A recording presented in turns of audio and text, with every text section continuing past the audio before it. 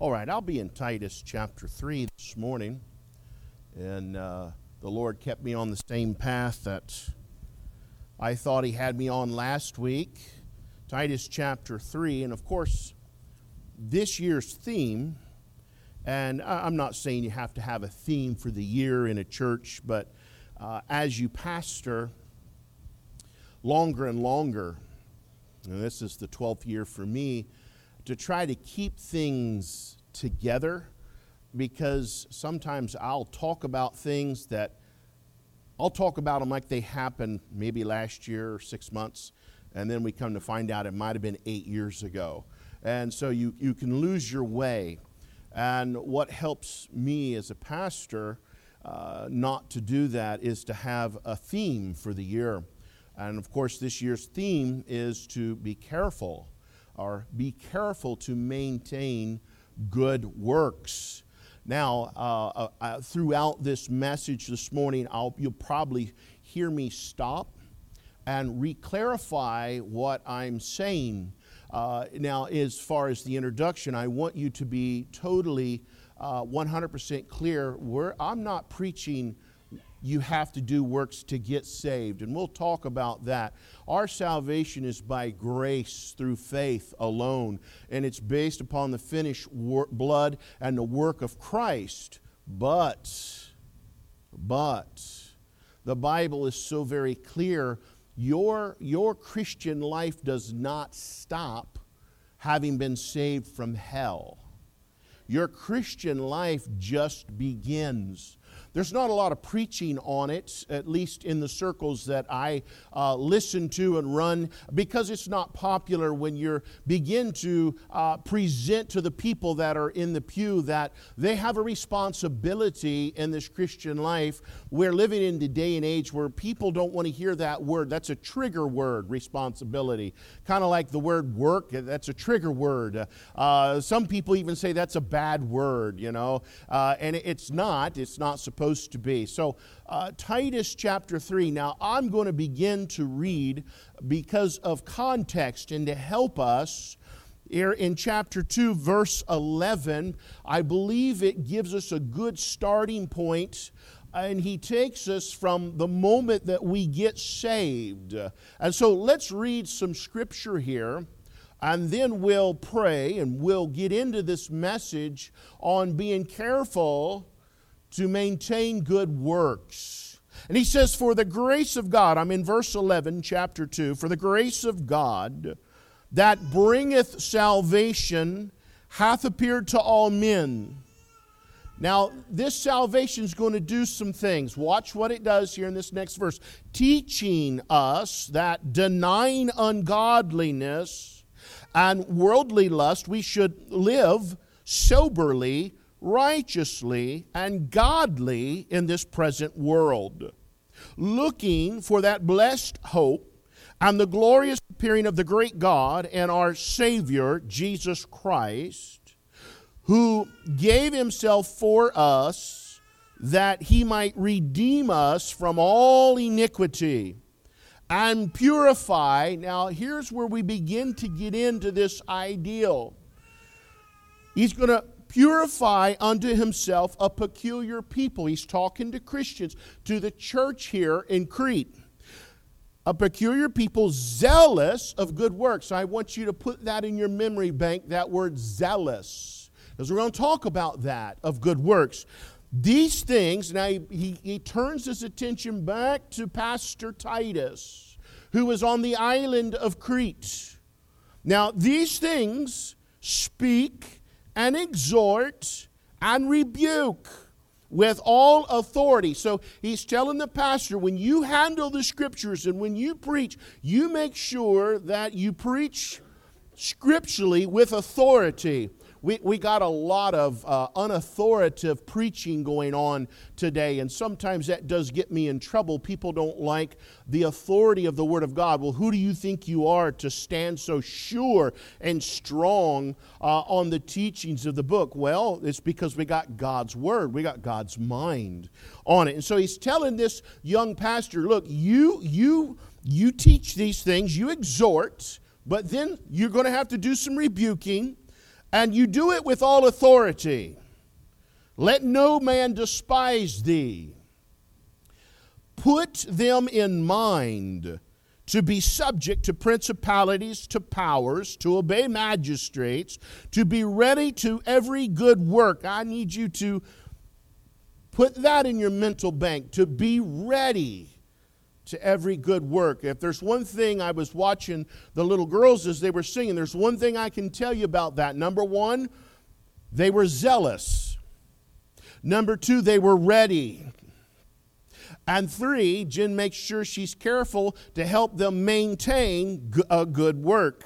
And I'm going to talk about those things today. Now, we're going to read on, but you could use that. I believe that was the Lord just kind of said, right there is what you'll be preaching on. They're excited about coming and singing a song. They're excited about wanting to be involved in the service. They're excited and zealous. They have a warmness in their heart to want to share the gospel in songs with the church, the body of Christ. And then Sister Jenny, the Sunday school teacher, she's going to be careful to help them maintain that good work. Very scriptural. So he says, be ready. He says, you put your people in the mindset to be ready, to speak evil of no man, to be no brawlers, but gentle, showing all meekness unto all men. For we ourselves, now he's going to go back before salvation. Watch this. For we ourselves also were sometimes foolish. We were sometimes disobedient, deceived, serving divers lusts and pleasures, living in malice and envy, hateful and hating one another. He's not talking about a Christian there. He's talking about that's how you were before you got saved.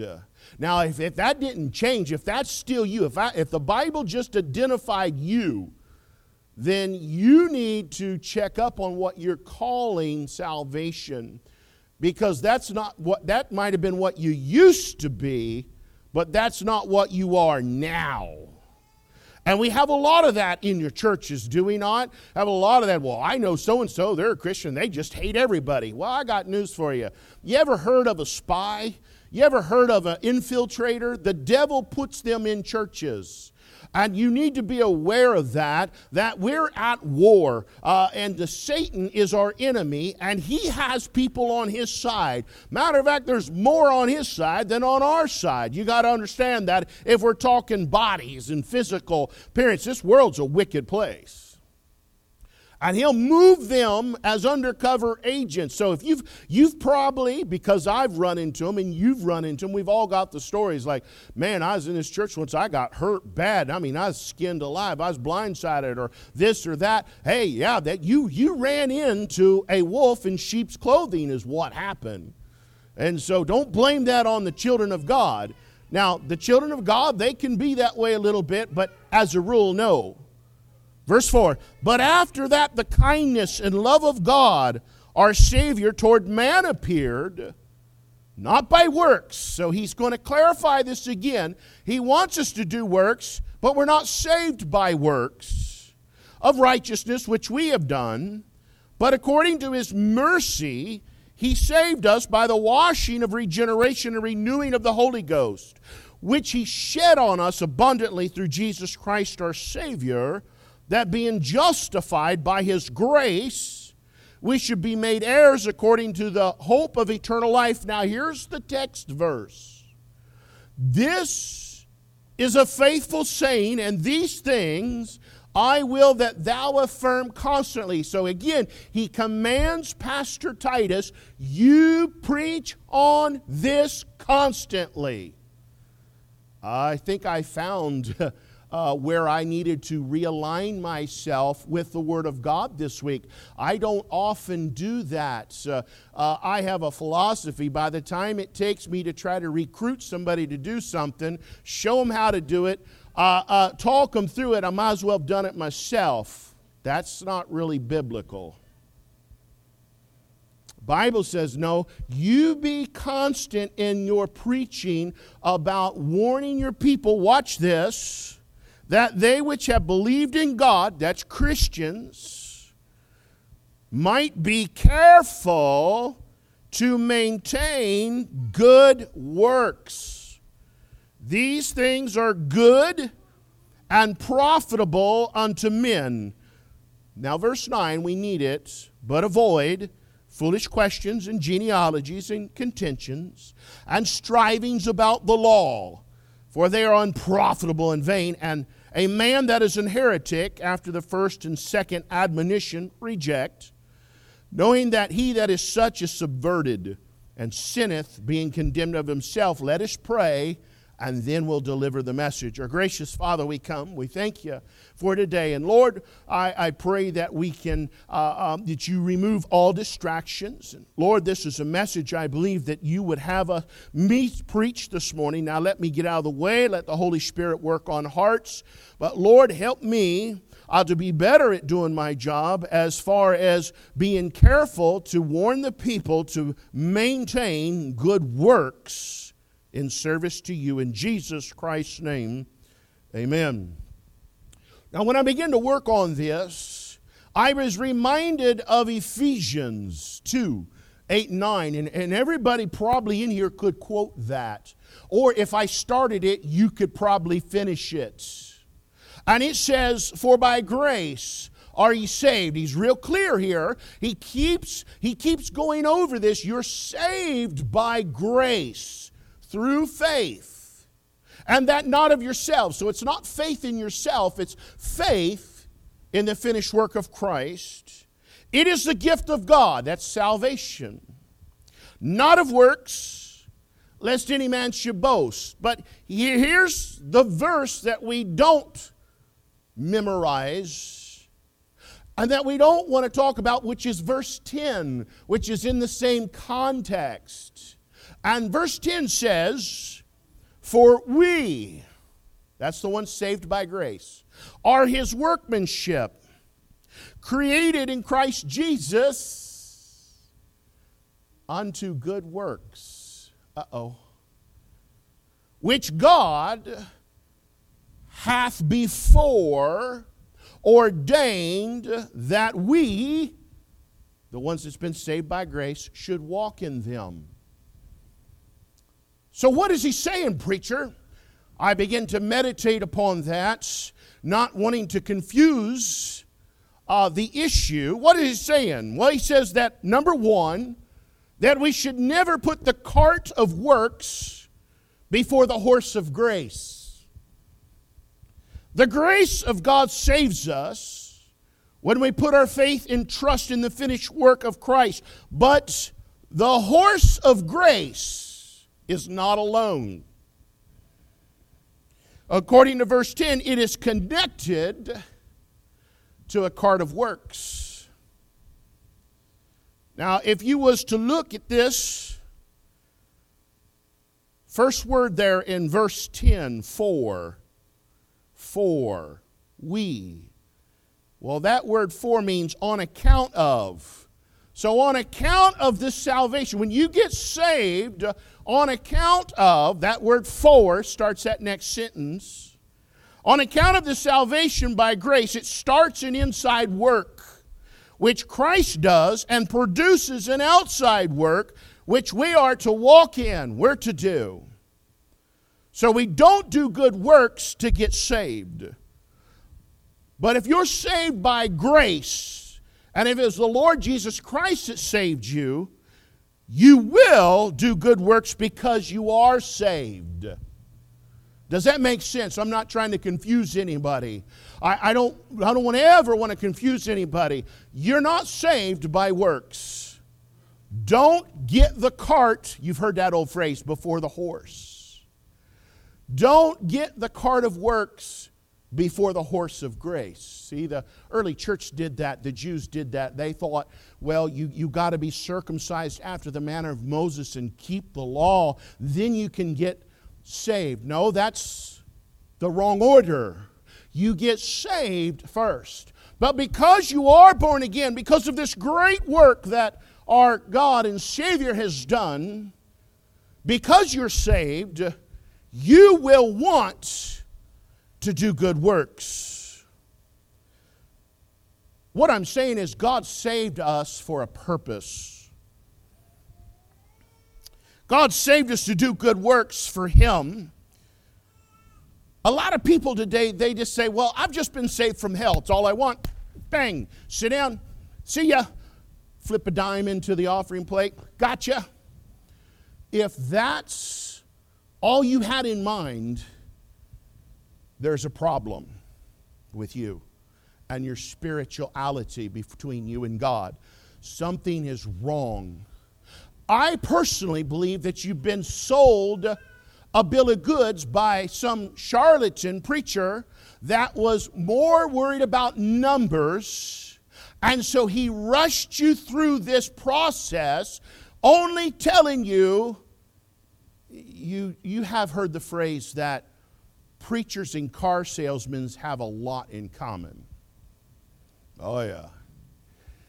Matter of fact, I've known some preachers that were car salesmen, and I wouldn't trust them in either capacity. And so people get sold this bill of goods, and it produces a false salvation, a delusionment that I'm okay. And so they have this entitlement mentality, and you can always spot it because it's always about what's here for them. What do they get? They want everything, and God's got to provide it now because I'm on His side. And so a lot of people, their mindset is, I was just saved from hell. That's not the full story. The Bible says that you've been saved from sin. According to Matthew chapter 1, verse 21, and Titus 2:14, he says, the grace of God teaches you that you can deny your lust and not be running around in this worldly lust, in this worldly system, and living like the devil and expecting God to pay the bills. Salvation doesn't do that. Hence, you hear the preachers say, if there's been no change in a person's life, there has been no conversion. Something is wrong. You've all heard of the term stillborn. I mean, something's wrong with the process. Something was wrong with the intentions and the heart when that person walked through the motions. And so the Bible says in Ephesians 2, verse 10, that we've been saved not only from sin, but we've been saved unto good works. You know, it's kind of like the old adage, if you've ever grown up in a Christian home through the 70s, 80s, and 90s, there's that big movement that we're separated from everything. Separated from this, separated from that, and I believe in separation. But what happened is there was an overemphasis on what you was to separate from, or we call that the do-nots. And nothing was ever said on what you were to be separated to. You know, sometimes preachers preach the gospel that way. They want to tell you what you're saved from, but they don't want to tell you you're saved from sin. They don't want to tell you that you've been saved just from hell. They want to leave out the part that you were saved to good works. That God expects something out of you now. He expects a certain behavior out of you now. And He's going to give you a ministry of reconciliation, which He started. Nobody wants to preach on that because it's not popular. And so we see our text. It says, now this saying is faithful. It's a faithful saying. It's actually about sound doctrine. It's a sound doctrine. And he says, I will that thou affirm constantly that they which have believed in God might be careful to maintain good works. As in, He didn't want you to forget that there is a purpose. God didn't just save you from hell. He saved you with a purpose in mind. God has something unique for you to do. And you are to experience that with the gifts God has given you in the local New Testament church. There is something here for you to do. And we've changed some things around this year in light of this type of what we have found from the Word of God, that no one person can do all the work for God. This is a great work, as Nehemiah had said, and so it's going to take everybody. But you need to be introduced by your pastor that God wants you to be rich in good works because you're His child. You have a responsibility. And he uses two words there in that verse. One, careful. He says, you be careful. That means watchful. Pay attention. Be aware of your surroundings. And then he says that other word is to maintain. And that means to keep up, to support, to continue. So he wants us to keep up with, to support, and to continue in good works. Basically what I'm saying is we're not saved to sit. We're saved to serve. And you show me a church that has infighting and division and contention in it, and I'll show you a church where most of the people are sitting doing nothing, and the water, the spiritual water in their life has gone stagnant. Why? Because they're bored. They have nothing else better to do than become critical of others. I got news for you. That happened in home. I come from a large family. There were 7 of us kids. And anytime that infighting started in among the siblings, there was always a row in the garden that we could weed. There was always weeds somewhere or work somewhere, laundry to do. With the 7 kids and 2 adults, there's always laundry. There was some type of work, and I found it amazing that because we were busy doing something, we just didn't have time to argue and fuss with one another. So God's on to something. And so here's our thoughts. One is, how are we going to maintain good works? And I hope that I haven't burst some of y'all's bubbles. They're like, man, I didn't know. You're talking about all this responsibility I'm to have. It's almost like a marriage. It's almost like a family. And yeah, amen. That's how the God of the Lord likens it here in the Word of God. It is a family. We're pilgrims and strangers. We're to be connected to one another. Sometimes when people get saved, their physical family disowns them. They're going to need another one to cling to. Yeah, amen. And so, the Bible's clear. If you want to do a little homework this week, if you think I'm off my rocker, and I don't think anybody in here thinks that, just get in your Bible program and look up the word work or works and how many times it shows up in the New Testament, but more so in the Pauline epistles when he addresses the church.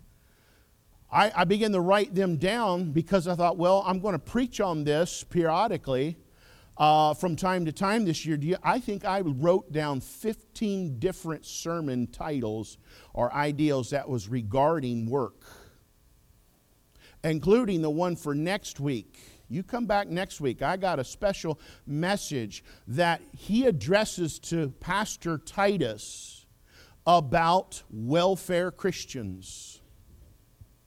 There in chapter 1. And so there are Christians who are scamming the system. We kind of know about that. I'm not going to get into that today. I want to get into 3 quick, simple points. It's in our text.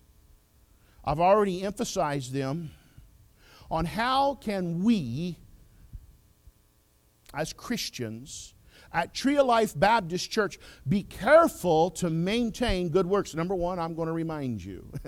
All right? I mean, there's some sign-up sheets there on the bulletin. We need volunteers to help clean the church. You pick you a week and volunteer. Write your name down. Here's a little advice. Don't attempt it on your own. Get a clean partner. It's a lot easier with just 2 people. or 3. But get one. You don't have to do it every week in the month. Just pick you a week. There's some sign-up sheets and some things that you can get involved with here in the church this year. Get ready. Get with Brother Dave on the grass mowing schedule this year, and so on and so forth. He'll take care of all that. But that's a good work that needs to be done, and no one person should have to do it all. We all have a load to bear. I'm not getting on nobody. I got to be able to do my job. I didn't realize how important this was. Does anybody remember the last time I preached a message like that? I don't really remember one. And so he says, you do it constantly. He said, what he's saying is you need to hobby horse this thing. It's like, oh. So let me give you 3 things. Number 1, I see it there in verse 1. See in that phrase where he says, be ready. Let me get back here. Be ready. To be ready to every good work. Do you see that? He says, now you put them in mind. To be subject to principalities and powers, to obey magistrates. Now, one of those powers would be the church, pastoral authority, so on and so forth. He's not just talking about government. He's talking about church. You got church leaders. And he says, we need to be in subjection to one another. I mean, the Bible's clear of that. But he says, one of the ways to be able to maintain good works is to get ready to work. Pretty simple, because I'm simple. Let me put it to you like this.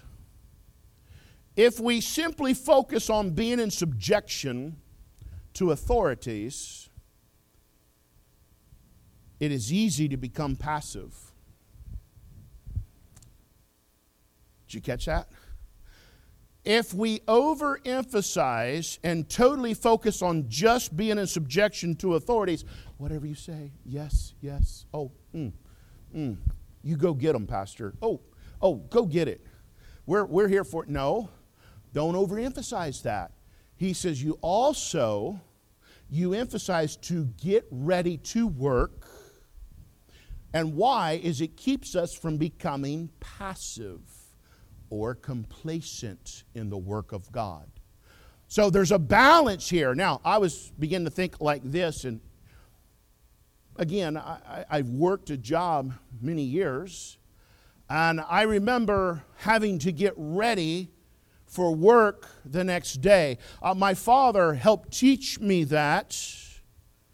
To be ready to every good work means action. You're going to take some action on some things. 1, make yourself ready to go to work for Christ. Now, if I was going to do some work, plastering's my trade, and if you called me and said, man, I got this hole in my ceiling, and I need you to patch it. Well, once you told me that, I would probably ask you, is it drywall or plaster? Is it cement? What is it? No, it's inside my house. I think it's drywall. Okay. I'll be there tomorrow, 9:30. Make sure there's biscuits and gravy, hot coffee. And I'll work for free as long as you provide all the food I can eat. He said, nah, I'd rather pay you. Okay. All right. So I would begin to get ready to do that job. Number 1, I'm going to need a ladder. I'm going to get it out. Number 2, I'm going to need my clothes laid out. I'm going to need work clothes. But more importantly, I'm going to need tools. I'm going to need a hawk, a trowel, a margin trowel. I'll need a saw, a razor knife. I'm also going to need a piece of drywall to patch that with. Maybe some wood so I can put up in there in case it's not on a stud. And some drywall screws, some wood screws. And then I'm going to need some drywall tape. I'm going to need some 45-minute quick setting mud. I'm going to need some catalyst that makes that 45-minute, 5-minute mud so I can do it all in one day. Unless you're paying me in food. Then, of course, I'd have drywall compound. I'd have a sponge. I'd have maybe a sanding block. Probably not. I'll sponge it. I will trial it down. I don't like sanding. It makes too much dust. The point is, I would begin to get ready to go to work. I believe that some of you probably do that. You have a job, and you know tomorrow, you're already mentally preparing yourself. What do I need? You know you're going to need clean clothes. At least some of you would have that conviction. All of you. I'm being mean now. You're going to need clean clothes laid out. So that might mean that you might have to do a load of laundry today.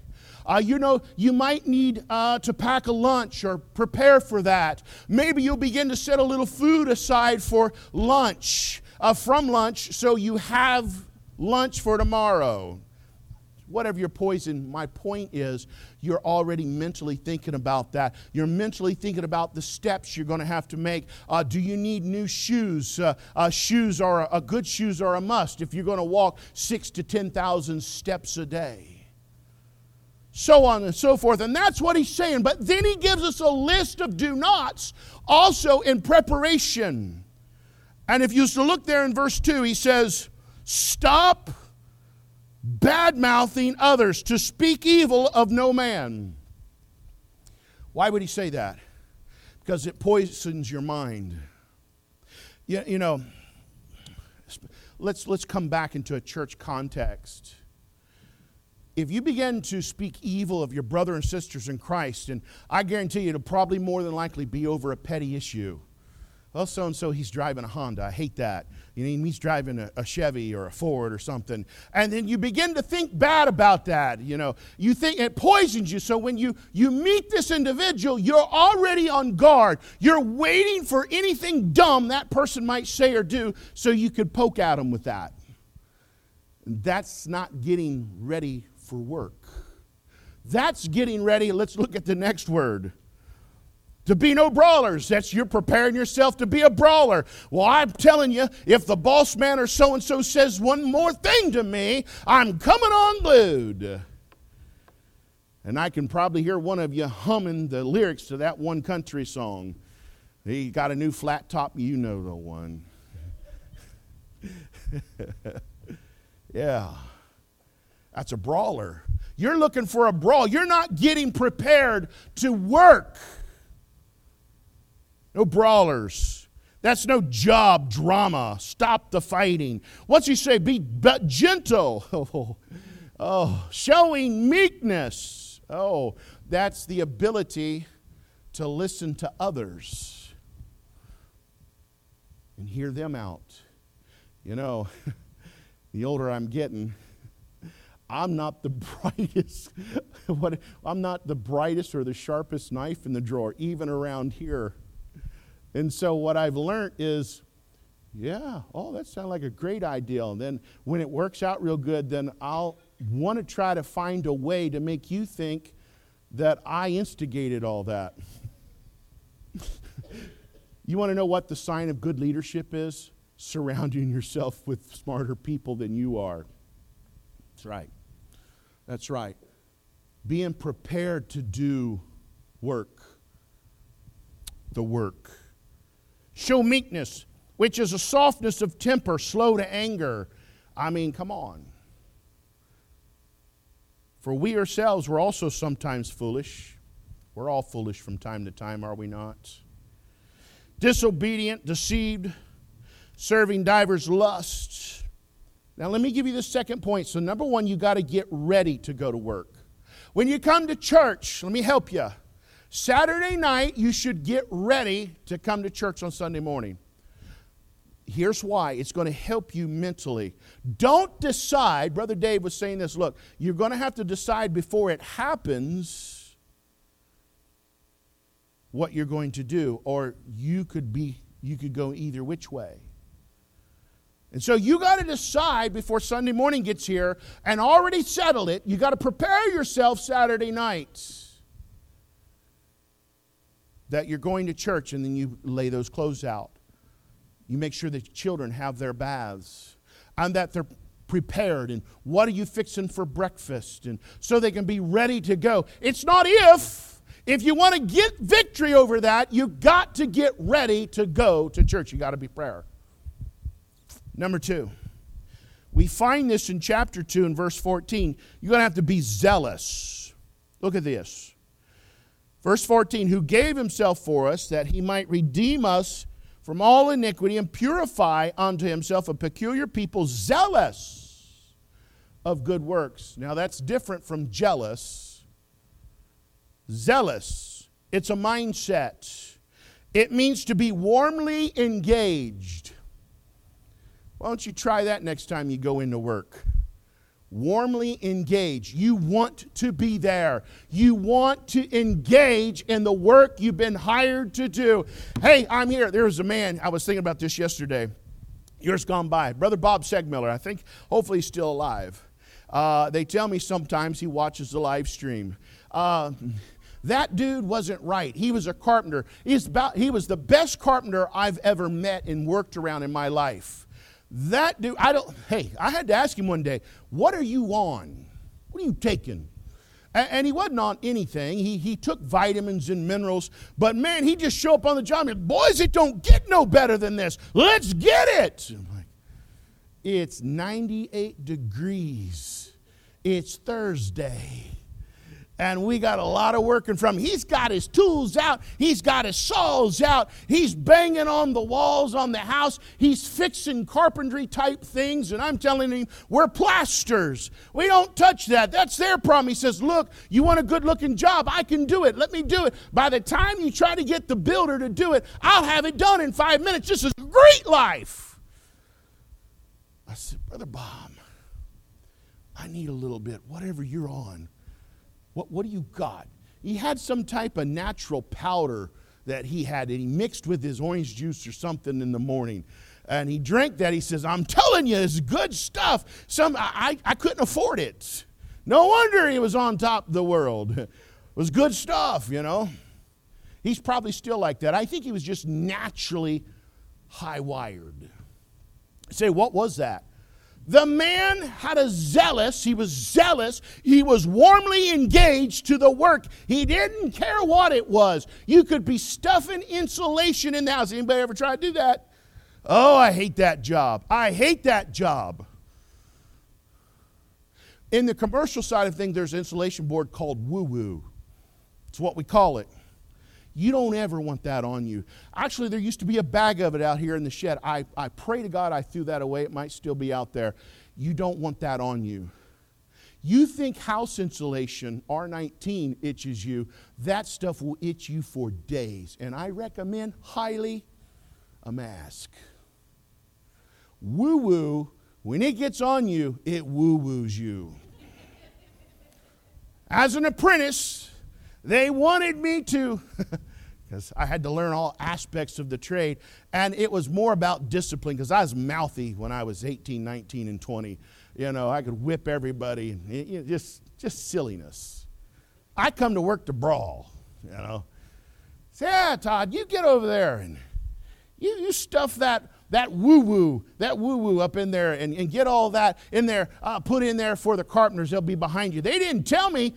They generally used a stick and wore gloves, and you touched it with a stick and put it up there. Oh, no, it's it's summer, it's 90 degrees, and I got my wife beater T-shirt on. You know, I don't wear them anymore. Jen won't let me.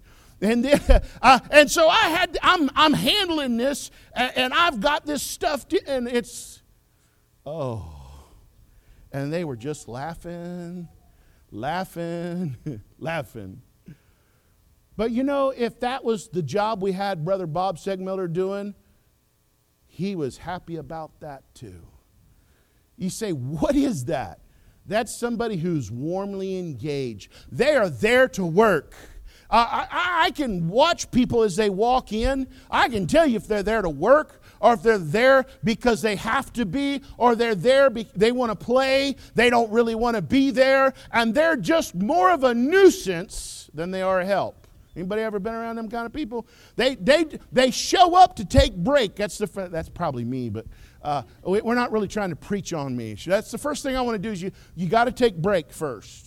Get the coffee on. We got to talk about this, yak about it a little bit. And then we got to devise a plan. And then we'll execute the plan with me telling you what you need to do, and then I'll get involved. It's not really zealous, is it? These young ladies this morning were zealous. They were warmly engaged. They wanted to sing. They were waiting to sing their own little special. They sang as a group, but then they wanted to sing some more. And their little minds was like, hey, it don't get any better than this. This is awesome. It's my job. I want to do that. I pray to God that we could be more like that this year. I want to go to church. I'm happy to be at church. What can I do? Let me dig in and do something for God. Zealous. But then there's one other thing that we're going to need if we're going to maintain good works. And look with me in chapter 3, about verse 9. You see that word but? He's addressing the goats. You know, goats want to butt everything. Get ready to do something. Well, but, look, how come I'm so familiar with that and know so much about that? I could be like that. Dad's trying to train us boys a trade, and I want to. If we're going to plaster this wall, okay. Well, but what do you want me? What do you want to do? How are we going to do this? Why are we doing it that way? Dad said, "Look, I don't have time to explain this process to you. We can't make money doing that. You just do exactly what I tell you. In about 10 years for you, you'll finally figure it out. It'll just pop open on why we doing it this way." Okay. I couldn't whip him yet, probably still can't. And so I shut my mouth and did exactly what he told me to do. And you know what? He was right. 10 years later, one day I'm working and I'm like, oh, this all makes sense. But, so watch out for those goats. I want to butt everything. He says, avoid foolish questions. Uh-oh. What could that be? Well, I've seen it a lot in the dojo. We're getting ready to work technique. People get squeamish because they don't. That's where you really begin to see how well they understand what they've been learning. And a lot of times it don't go over real well, and they don't want to be embarrassed by their lack of knowledge. And so here's what they do.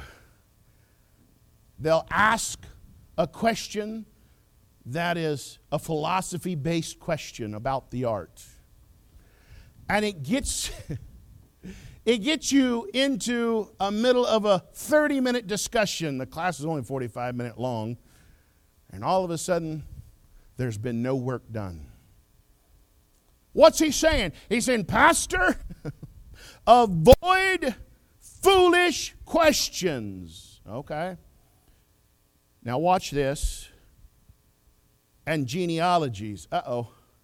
Now, you had a strong Jewish flavor in this church, and Jews are into family lineage in genealogies. You read the book of Nehemiah, you'll get a glimpse of that. There was a whole group of people that could not claim or prove their heritage, so they were not counted as Jews. They were called the mixed multitude. Jews are really big into that, especially in the early church. There's Baptists that are like that. You sure you've been baptized by a Baptist preacher who's been baptized in a line of genealogy all the way back to John the Baptist?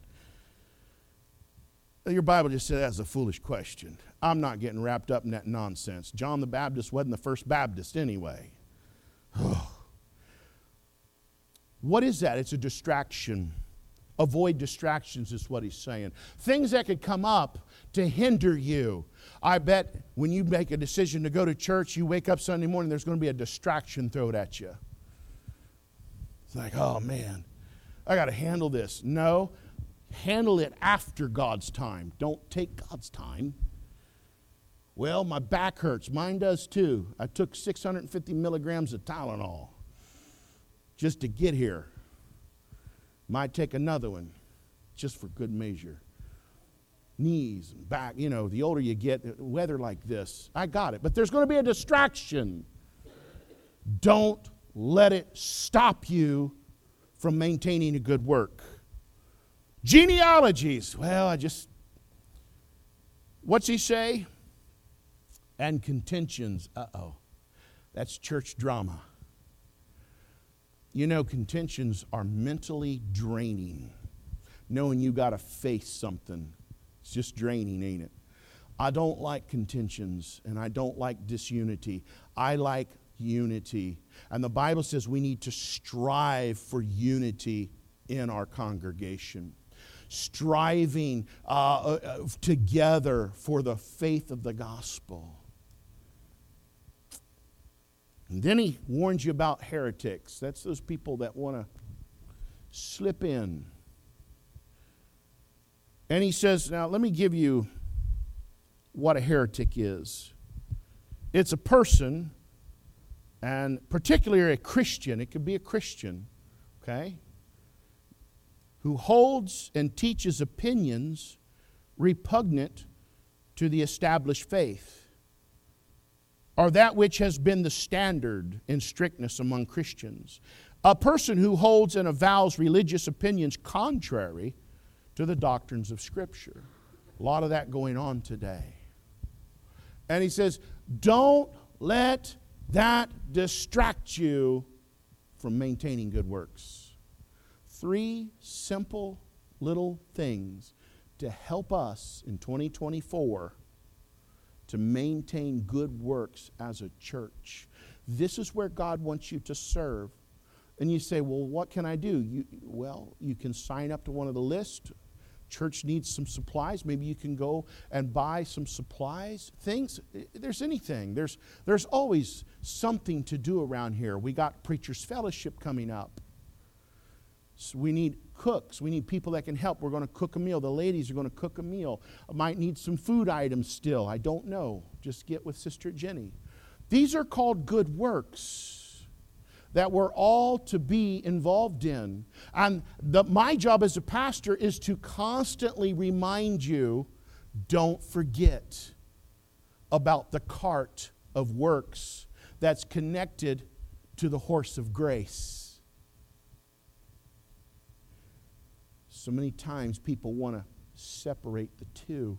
And he says, no, true salvation, godly salvation, that horse of grace, God's grace, is connected to a cart of works. And you make sure and remind people, he's not getting on nobody. He's not rebuking them. He's exhorting. I'm exhorting you this morning. You can do this. There's stuff for you to do. A lot of times people deal with mental issues because they get too focused on themselves. It's a pitfall you can get into. You want to know how to help with that? Start focusing on what you can do for somebody else. I remember my father years ago in closing had this lady, and she was struggling emotionally big time. And I was there when my father told her what to do, and she's just upset. She's totally beside herself. My father says, here's what I want you to do this week. I want you to bake a chocolate cake, icing it. Take it down to the VA hospital. I want you to go to the second floor. Now, in that particular hospital, the second floor was for all the veterans that had lost limbs in combat, if my memory serves me correctly. I want you to take that in there and share that cake with those people in there. Spend a little time. Come back, let me know how that worked for you. She came back, and she says, you know what, Pastor? I found out I don't have no problems. I met more people that were missing limbs that had smiles on their faces, just glad to be breathing God's air. And I shared a little homemade cake with them and conversation with them and found out I didn't have any problems. You say, what happened? Oh, she got about doing some work. And it got the attention off of herself. Put it where God would have it, serving others, helping others, doing a little work. Maybe that's all you can do. So I can bake a cake. Amen. Share it with me. I'll need some help. I like cake. probably like it too much. I'll have to do something about this later. We need to be careful to maintain good works. Let's all stand this morning.